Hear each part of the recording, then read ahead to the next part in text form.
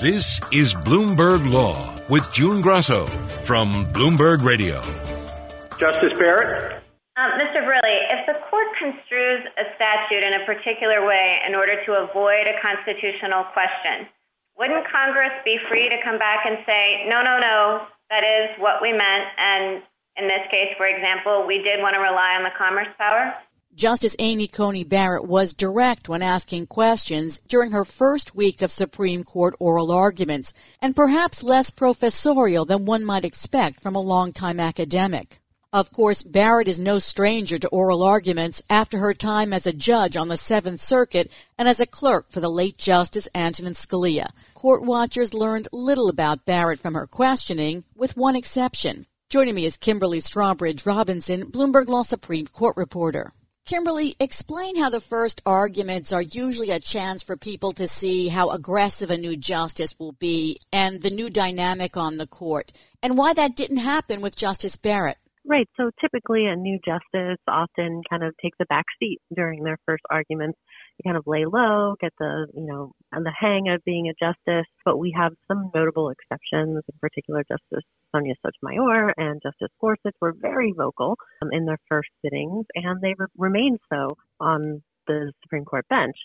For Justice Barrett, though, things are a little different because the court is hearing arguments remotely. And instead of having this kind of free-for-all style where justices just jump in whenever they're ready, the justices are taking turns asking questions. And so we don't really know what kind of justice or what kind of questioner Justice Barrett is going to be until she actually gets into the courtroom. Also, you miss the facial expressions that people who are actually in the room can see in body language. That's right. And some of the justices are very big on their body language. And so the justice that comes to my mind is Justice Alito. You can often see exactly what he's thinking about an advocate's argument or about another justice's questioning right on his face. He doesn't take any precautions to really cover that at all. And, of course, we miss that when we're on the phone. And I remember Justice Gorsuch cutting in to correct the Chief Justice and then cutting in again to correct his correction of the Chief Justice. That's right. And so one thing that really stands out for me whenever I think about the kind of justice that Justice Gorsuch is one of these arguments from his first sitting, where, as you mentioned, he interrupted the Chief Justice to correct him about which highway runs through Montana. And then later on in the argument, he had to interrupt again to say that he had actually been wrong and the Chief Justice had been right. That sticks out to me just because that's the kind of justice that Justice Gorsuch has been on the bench since. Very self-assured, willing to interject whenever he has a question. And again, we didn't get to get that kind of personality from Justice Barrett just because of the way that these arguments are taking place. What's your impression of her questions generally? Well, she seems to be very direct. She's not really showing her cards on how she is going to rule in these cases, but she is showing her cards in the sense that she wants to make it clear why she's asking a particular question of the advocate. She really wants to make sure that the advocate answers her question and has an opportunity to kind of address the things that she's been thinking about. At least that's the way it seems as an observer. She was a law professor for about 15 years, but does she question like a law professor? For example, do we hear a lot of hypotheticals? We do not. And so one of the other justices on the court who was a law professor is Justice Breyer, and he is known for his very long and involved hypotheticals. But that's just not something we've seen from Justice Barrett so far, and not something that we saw from her while she was sitting on the Seventh Circuit for a couple of years as well. You said she doesn't really tip her hand, and I wonder if that's common to most new justices on the court. I remember thinking that Justice Kavanaugh didn't tip his hand very much during his first term on the bench. That's right. So Justice Kavanaugh was more along the lines of what we traditionally see from a new justice, somebody who kind of hung back, laid low, didn't really tip his hand. And we've seen that's really how he's been on the bench since then. But, there's a saying among the justices that it takes 5 years to really settle into being a Supreme Court justice. So Justice Kavanaugh is still pretty new. I hadn't heard that before. Is there a reason why they settled on 5? I think 5 is just a nice round number. I think the point is just that it takes some time to really get into the rhythm of the court and get into the rhythm of hearing cases and writing opinions and considering what cases to come before you. It's a lot of work for a new justice. Now, there was one instance where Barrett may have tipped her hand. In a case pitting religious freedom against gay rights, Barrett signaled that she might be willing to overturn Employment Division versus Smith, a 30-year-old precedent written by Justice Scalia. What would you replace Smith with? Would you just want to return to Sherbert versus Werner? Yes, she did. And so one of the questions that the petitioner specifically asked in this case is for the court to overrule what's really been a very unpopular Supreme Court decision, and she seemed open to doing that. And of course, that's important not just because of the impact it would have on, religious freedom, but also because of the implications for other precedents that she might be open to overruling, things like Roe versus Wade and things on affirmative action and similar, more controversial issues. I've been talking to Kimberly Strawbridge Robinson, Bloomberg Law Supreme Court reporter. President-elect Joe Biden has pledged to nominate a woman of color to the Supreme Court should the opportunity arise. But he's not said anything about his choice for Solicitor General, the country's top advocate at the Supreme Court, often called the 10th Justice. The Office of the Solicitor General argues by far the most high court cases each term and has traditionally been a springboard for female and male litigators to build Supreme Court practices. But the Supreme Court bar is still largely made up of white males. So many female appellate litigators and progressive advocates are saying Biden should make diversity a priority in picking his Solicitor General and choose a woman for the post. I was actually surprised to learn from your piece that only one woman was ever confirmed to be Solicitor General, and she's sitting on the court right now. That's right. Justice Elena Kagan was the first woman confirmed to the post. Barbara Underwood, who is now the Solicitor General of New York, had served in an acting role. But an interesting note about Justice Kagan is that her first appellate argument came as the Solicitor General arguing on behalf of the federal government in Citizens United. So it was a good debut, I guess. Biden hasn't, as far as I know, given any hints about who he might appoint to be Solicitor General. So is there like a concerted effort to have him appoint a woman as Solicitor General? Well, I think one of the things that's driving this push to appoint a woman is that we really see that the number of female advocates versus male advocates is really abysmal. It ranges between 12 and 21% in recent terms, and it's been very low recently under the Trump administration. And part of the reason is the Office of the Solicitor General. They argue by far more cases than anyone else in the Supreme Court. And so having a woman in that top spot and having more women in that office in general would raise those numbers quite a bit, and could go a long way to getting some parity among advocates. Is anyone actually making a plea to Biden to appoint a woman as Solicitor General? I think they think that it's in line with some of the goals that he's talked about. So we see not only that he's looking for diversity in the Supreme Court, but in his transition team in general. If you look on their webpage, they talk a lot about how their transition team are really diverse, made up not only of, male and females, but of different ethnicities, different races. And so I think they're thinking that this is along what he's going to be thinking of anyway. So tell us about some of the women who are being sort of talked up for Solicitor General. Well, I think most of the people we're seeing are people who have actually had some experience in the office, serving as assistants to the Solicitor General.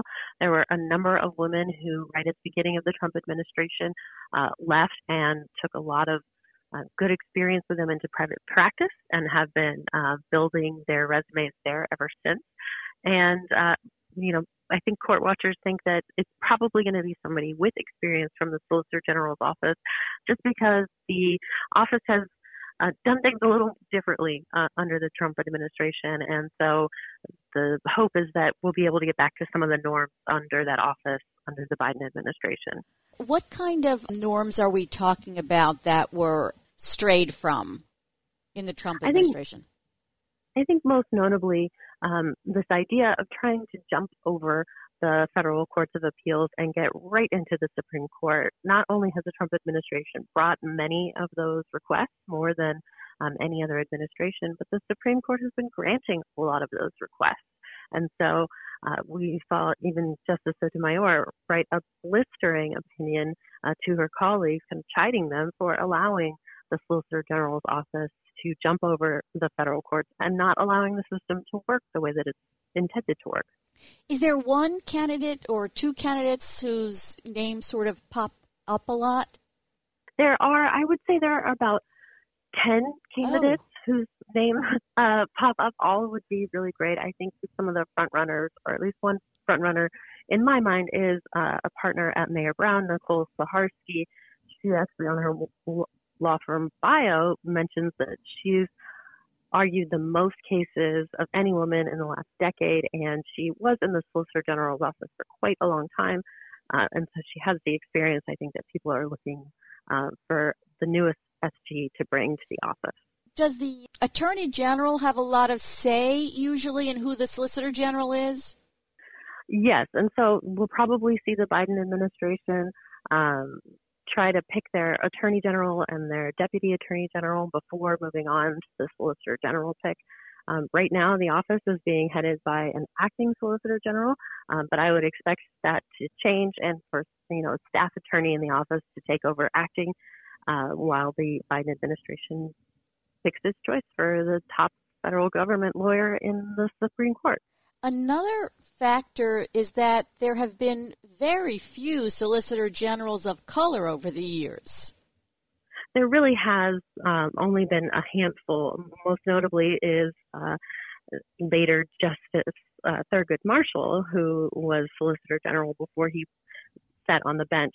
But definitely, there are a number of candidates who are both female and who are attorneys of color who would fit the bill. So, we could see Joe Biden kind of kill two birds with one stone.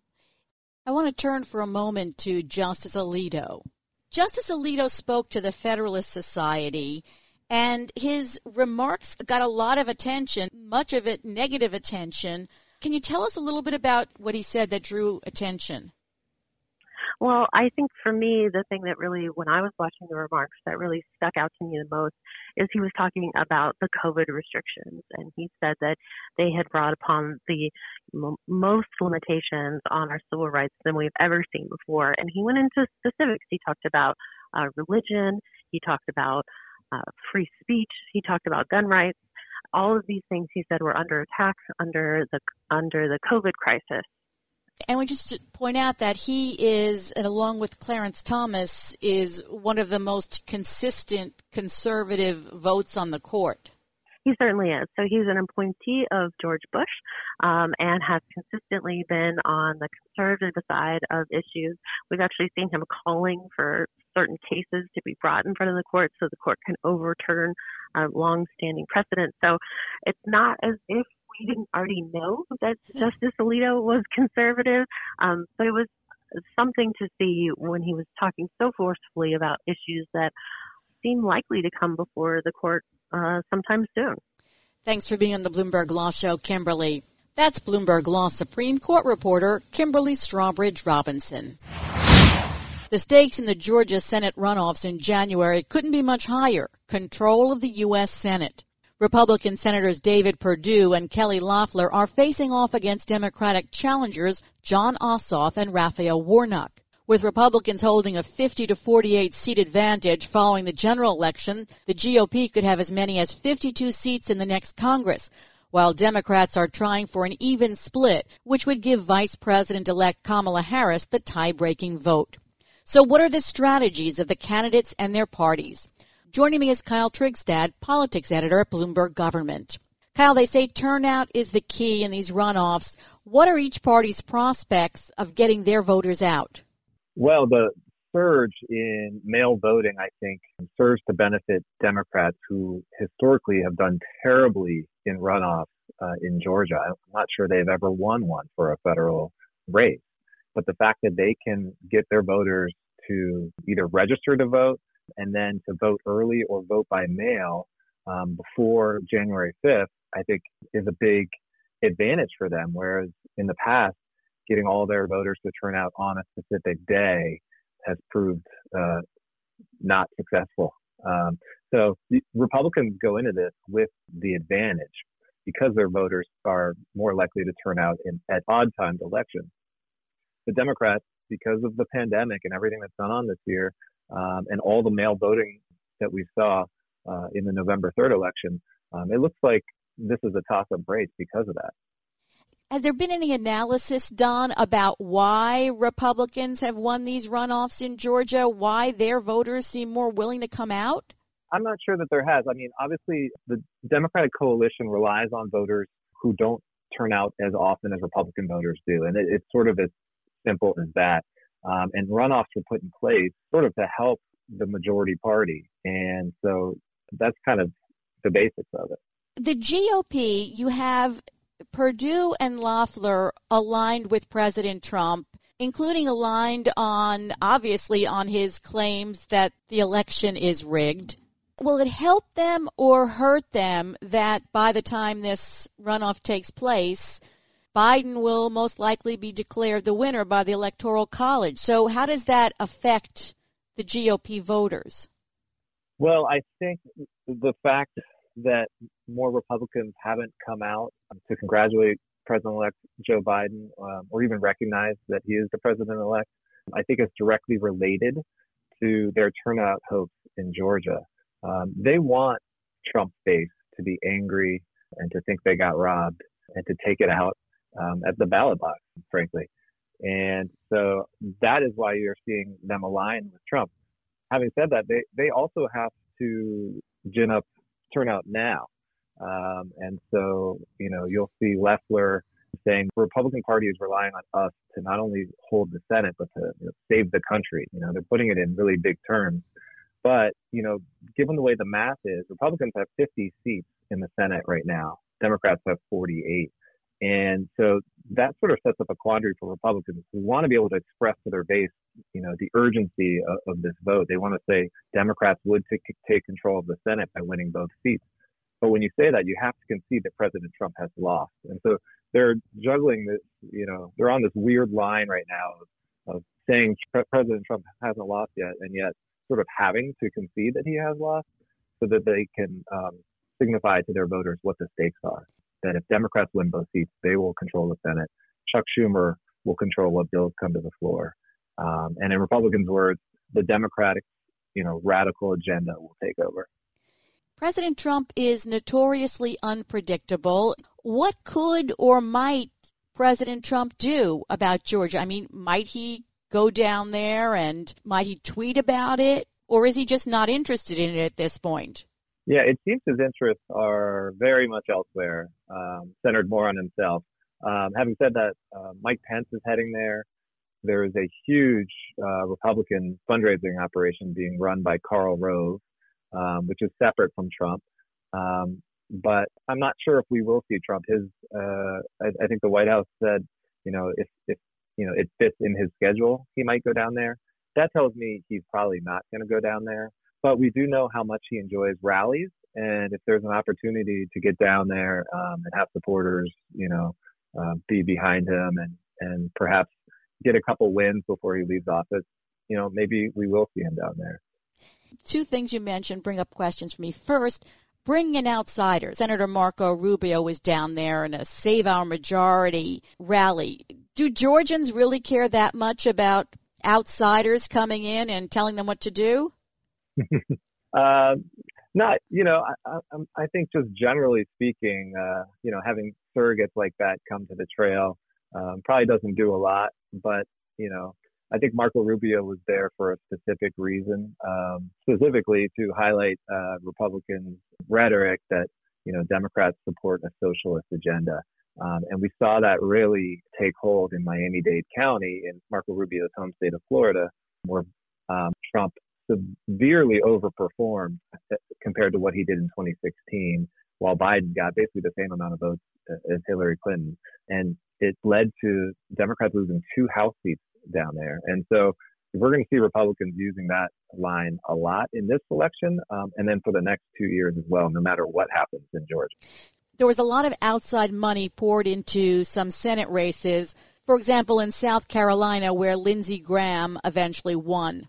Are we likely to see a lot of outside money being poured in here to buy campaign ads and the like? Oh, yeah. I believe we've already seen more than $120 million in TV time be booked. The Democratic candidates have both reportedly brought in about $40 million since the election. the Democrats around the country, as soon as they saw Joe Biden was winning or about to win, or once the race was called, it looks like their attention immediately turned to Georgia to try to bring along the Senate with him and help him get his agenda across. So money is pouring in. In states like South Carolina, where Lindsey Graham obviously was reelected, I think he was reelected by 10 points. And, his opponent was the first candidate ever to raise more than $100 million. So in deep red states, we saw fundraising not really help Democrats that much. Mitch McConnell's challenger raised, something like $90 million, and she lost by double digits as well. But Georgia is a battleground state now. And so the money and the message that the money is going to be paying for could really make a difference here. Are we likely to see negative campaigning, attack ads perhaps? Yeah, there's plenty of attack ads flying right now. There's two different races, of course. Raphael Warnock is challenging Kelly Loeffler, who's the appointed senator, and they're running to fill the final 2 years of Johnny Isaacson term. He resigned at the beginning of the year. So there's ads being run against Raphael Warnock, who's the longtime senior pastor at Ebenezer Baptist Church in Atlanta, which was Martin Luther King Jr.'s congregation. But the ads are criticizing him for speaking up in support of Jeremiah Wright, who was President Obama's controversial pastor in Chicago. And then for working at a church 25 years ago in New York, I believe, that had invited Fidel Castro to speak. So they're attacking him for things like that. And then John Ossoff, the other Democrat who's challenging David Perdue, the Republican first-term senator, I think they put his picture up next to Bernie's, Nancy Pelosi's, AOC's, and Chuck Schumer's, with the big block letters, radical agenda. So, those types of ads. And then it's going both ways as well. Democrats are really hitting David Perdue and Kelly Loeffler for the stock sales they made shortly after the Senate coronavirus briefing in January. So you're seeing that in both races. So looking at Kelly Loeffler, and I'm wondering, does she benefit from being sort of tied here to Purdue, or we're going to see more of I think one of the ads was like rich, out of touch white folks. That's right. Both of them seem like the same kind of candidate in certain ways. Does she benefit, or is it a detriment to her to be tied to Purdue? Well, that's a good question. As a woman, you would think she might have a better chance of appealing to some suburban Republican women who maybe had been turned off by Trump, but would like to support a Republican down ballot. So it's possible that being tied to Purdue, may hurt that advantage that she otherwise would have had. But, Purdue has been around longer. People know him more. So I think it actually is an advantage to her to be tied to him. And, this sort of goes to a larger point that, one party is probably going to win both of these races. And so as David Perdue goes, so goes Kelly Loeffler, and same for the Democrats. So we'll see. But yes, I think Warnock criticized them as a way to show that he's sort of, the regular guy who's gone through the same struggles as they have, versus these two former CEOs who are very wealthy. And, it's interesting that he sort of goes after both of them in one ad, not just Kelly Loeffler, who he's running against. Warnock and Ossoff campaigned together before the general. Are they likely to do that? And what's their advantage or disadvantage to being tied together? Yeah, they are likely to do that. I think they've already appeared together in the runoff at least once. But, the other thing is that they can spread out now across the state. And so being tied to each other is helpful because it's almost like, you have another you who can go out there and talk to voters. You can be in two places at once. And so I think that's the real advantage. Raphael Warnock is obviously, he's black. And so he could I think Democrats are hoping can appeal to the state's large black electorate and really motivate them to turn out. And so that would obviously be a benefit to Ossoff. And I think that's sort of those are probably the main points that are, that's why it's actually a good thing for them. What is the path that the Democrats see to victory in the runoff elections? What areas are they targeting? So there are two huge suburban counties outside Atlanta that have shifted from Republican to Democratic over the last 4 to 8 years. And those are Cobb and Gwinnett counties. They are just northeast and northwest of Atlanta. And Gwinnett County is heavily immigrant. It features a lot of, new Georgians, people who recently moved to the state, either from out of state or from other countries. And then you have Atlanta's own Fulton County. That's the place where I think Biden won by, 250,000 votes. So they really need to get their margins up in those two swing counties that have gone blue and then, make sure their turnout is huge in Atlanta. And then you also have Chatham County, which is down in the southeast of the state. And that's where Savannah is. That's another huge Democratic population. And then you can go over to the west where Columbus, Georgia is. And that's not as big of a population, but it's still heavily Democratic. And so they really need to run up their margins there because in all the rural areas everywhere else, they're going to be losing.